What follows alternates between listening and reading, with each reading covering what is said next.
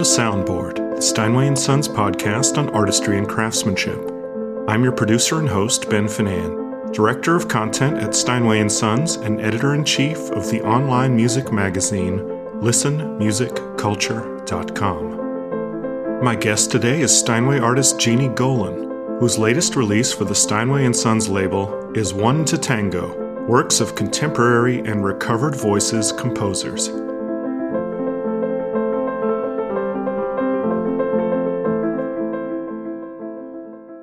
Hi, Jeannie. How are you doing? Hi, Ben. I'm great. How are you doing?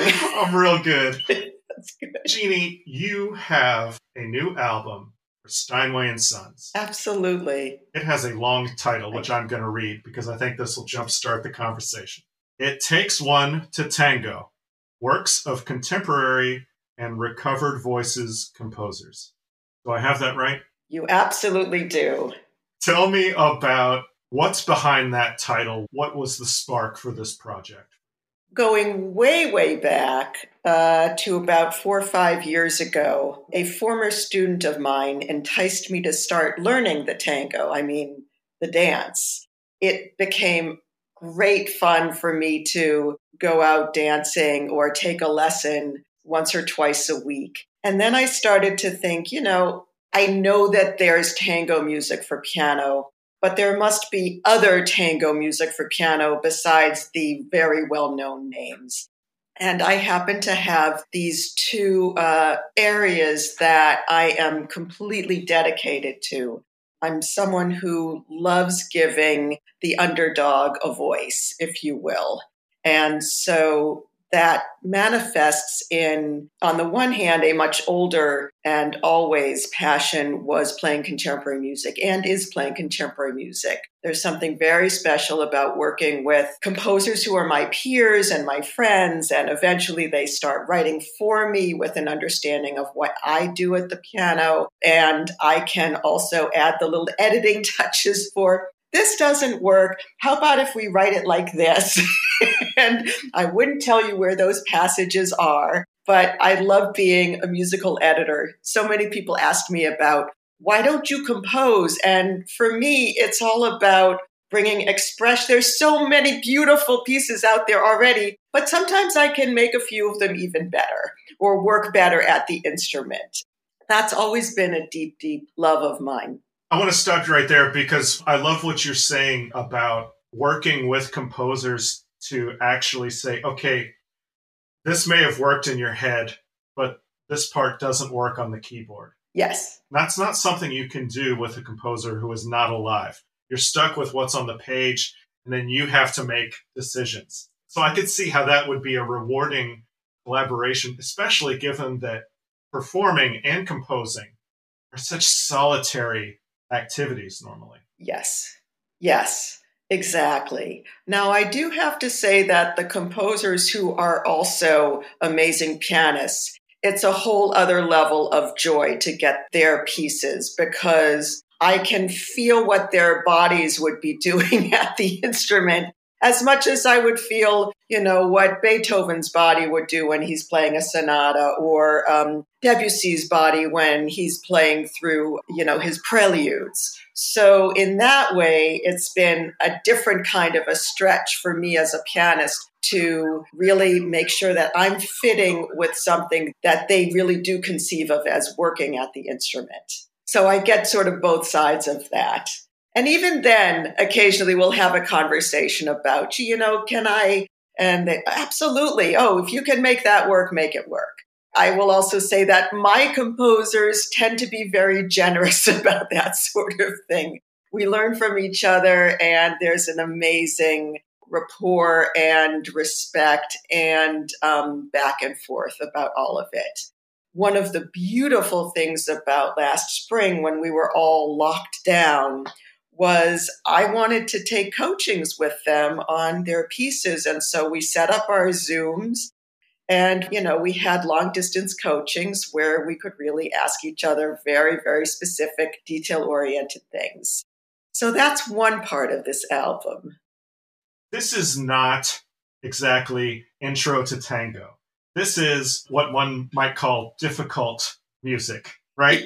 Yes. I don't mean to say that with any sort of offense. No, of course. Just that this is not Astor Piazzolla. No. This is music that you have to get into it. How is that a challenge? Of course, this is always going to be a challenge with contemporary music in general.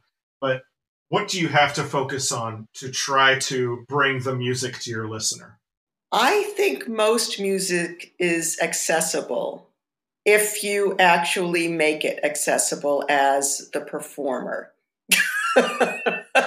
I really do. I don't believe in this, this is too hard, it's too conceptual. If it's a good piece of music, there is a way inside of it, even if you are a novice listener, if you are taken there by your guide, by your spirit guide or physical guide, and however you want to perceive it as the performer. I mean, I completely believe that I am the medium. And that's you. That's my job. You're the medium between the composer and the listener. Exactly. Even if the piece has lots of sophistication behind it, which I would hope it would. I mean, I like a composer that has craft and knows how to use it, and that has ideas and knows how to develop them, both musically and for whatever instrument that entails. So my approach is yes, there's the whole level of physically working a piece in, and that's a given. If this were a different audience, I could wax poetic about the gnarliness or the details of how one can do that, as in my case, as a pianist relating to the instrument. But I want to jump to, it's my job to understand what the composer is trying to do and trying to say, because every piece of music is a communication. That's all there is to it. Music is communication, and it can communicate anything and everything. It's clear at times I have really had to stretch my sense of what is being communicated, what is possible to communicate through my medium. And once I am clear with that, then I need to make that happen at the keyboard. Yes, it helps to have a story, just because people like stories, and every piece has a story. So, for instance, Toby Twining is not someone that I knew before this project. I happened to find a little toy piano, and here it is, my little toy piano, in the dumpster one day, and I brought it home just as I was looking for a few unusual pieces to add into the mix, and I found Tango for toy piano and piano. And so I started learning it. I needed to rearrange it for this size instrument because it was originally for, an instrument twice this size. So, and I do actually arrange things on occasion, which is really fun. And then when Toby and I were having our coaching, our back and forth, something that I never would have known based on what is in the score and any notes that he wrote is that he conceived of this piece as kind of a parody of a romantic concerto. And suddenly my whole concept changed. Yes. It's an outsider's tango piece, I would say. Yes, right? Exactly. And I had a take on it and I played it for him and he said, that's sort of a nice kind of chamber music thing you're doing, but you're missing the point of, and of course I wouldn't have known that point if I were talking with him because it's not like it's a note in the score. So kind of having that happen, and then I could say a few things back and forth with each of the composers, and they would say, "Oh, I never thought of it that way, but that's great. Go with it."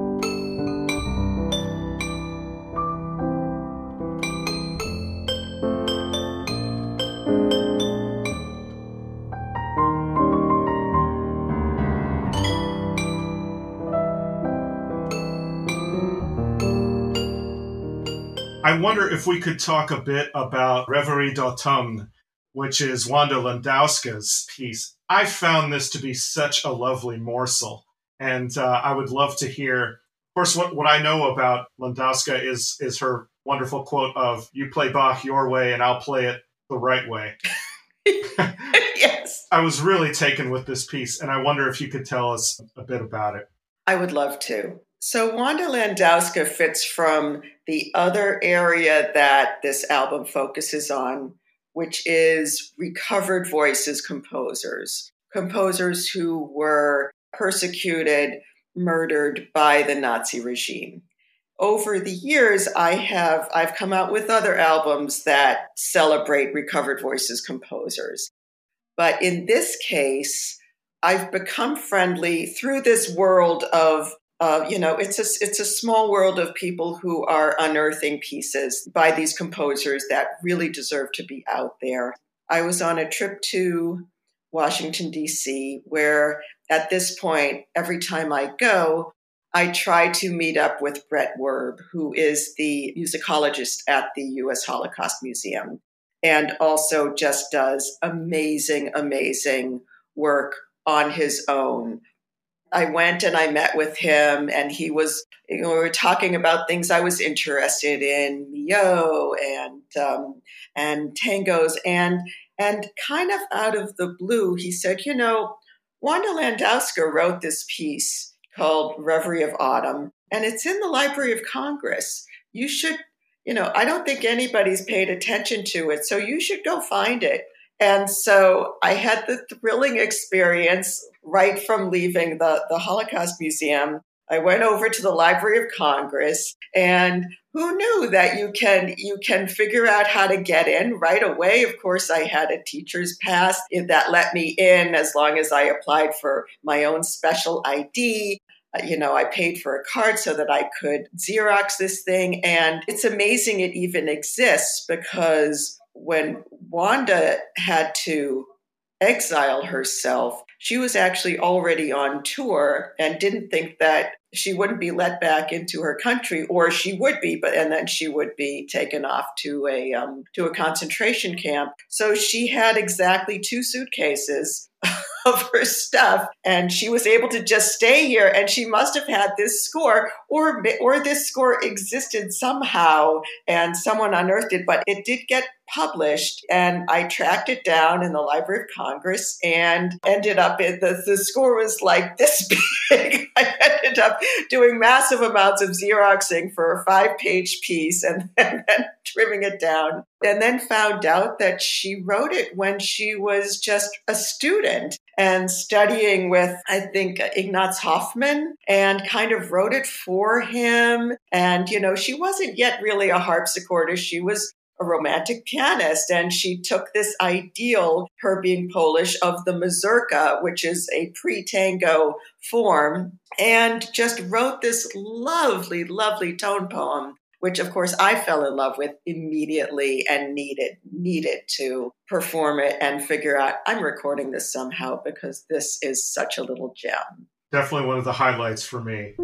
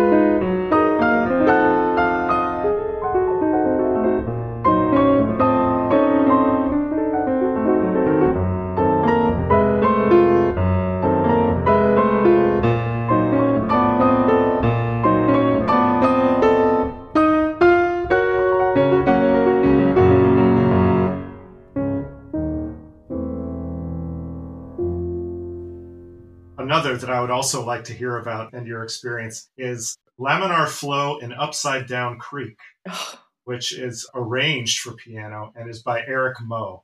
It has this sort of snake eating its tail feel as the music unfolds. I found that very compelling. Yes, agreed. So Eric is a dear friend of mine. We became friends through someone else. There was a point where I was going to be on sabbatical, and he was also on sabbatical. He teaches at UPitt in Pittsburgh. So he stayed in my apartment while I was traveling, at which point he rediscovered his love of playing. He's quite a fearsome pianist himself, and he often writes in the more rock and roll inspired vein of writing. He can be really aggressive in his writing and very quirky. While he was here playing on my Steinway, he kind of was able to get back into practicing like he hadn't done for ages and ages. And he went through my musical scores, pulled out Liszt etudes and Liszt pieces. He then wrote me a piece as thanks, a piece of music as thanks, recognizing my particular pianism and my piano. And it was very much, there are moments that are like Rachmaninoff, there are moments that are like Liszt, moments that are like Debussy. And so as I was pulling this program together, he sent me his score for Laminar Flow. And he always comes up with the greatest titles. The first piece he wrote me was Legend of the Sad Triad. based on a movie, based on a movie quote. and this one, Laminar Flow, has to do with, in that snake eating its tail, the way that a fluid, or you can think of a river where it narrows and then you have these waves that would be coming along and suddenly they're overlapping, whereas sometimes there's not really turbulence, but there's just this sense of them having to interact in a very contrapuntal kind of way. And so that's what happens in this piece. It's very gentle. There's a moment where I absolutely hear Debussy, where he has these parallel thirds and everything's just comes together in that incredibly sonorous and consonant way. But otherwise, the flowing has to do with these gentle movements from 5/8, 7/8, 9/8. And it's not about the syncopation of that. It's just about always being a little bit not settled into 1 meter. And also the counterpoint that he writes in there. And in a lot of ways, he knew that this type of piece would just fit with me. And he gave me a couple of ideas also when we were coaching that were just, Jeannie, you've got it. Just this. And of course, that made the difference. It's just like adding a little salt to the recipe. Exactly. And suddenly it pops, right? Yes.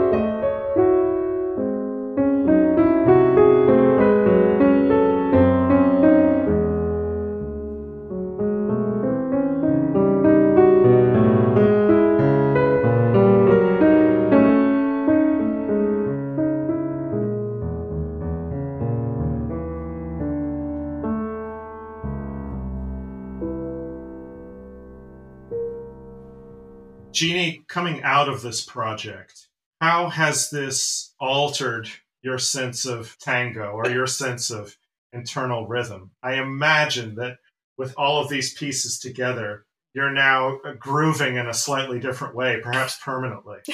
Quite possibly. I think it's been more that the people that I tango with, and I haven't had a chance to tango in person for a year now. All tango has been over Zoom. But in my own little corner, in my own little chair, I have always imagined certain tango steps. And in a certain way, it's more opened up for people who think of tango as something that happens during a milonga and you're dancing to it. It's kind of opened up their sense of rhythm. more than mine, which has been really cool.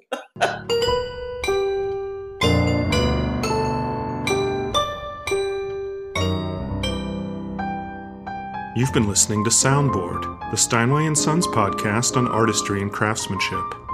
We heard clips from An American in Buenos Aires by Toby Twining, arranged by Jeannie Golan for toy piano and piano. From Reverie d'Automne, Opus 6 by Wanda Landowska, and from Laminar Flow in Upside Down Creek by Eric Moe, all from the album It Takes One to Tango by Jeannie Golan on the Steinway & Sons label. Our intro music is Philip Glass's Mad Rush, performed on a Steinway Model M by me, Ben Finan, editor-in-chief at listenmusicculture.com. Our outro music is from An American in Buenos Aires. Question for the podcast? Message me on Facebook at Soundboard, or hit me on the gram at Soundboard Podcast. Subscribe to Soundboard on Spotify, Apple Music, Deezer, or wherever you pod your casts. Thank you for listening.